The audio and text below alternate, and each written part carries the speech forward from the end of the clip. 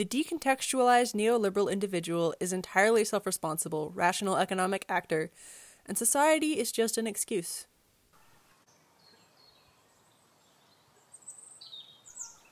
There's a man standing in the woods.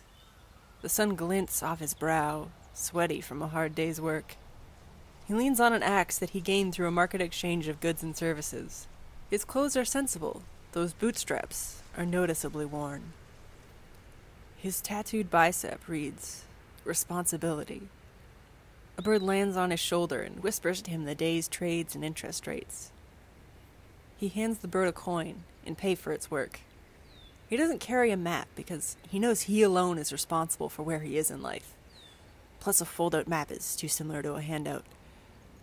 His eyes light up as though he's remembering some old joke.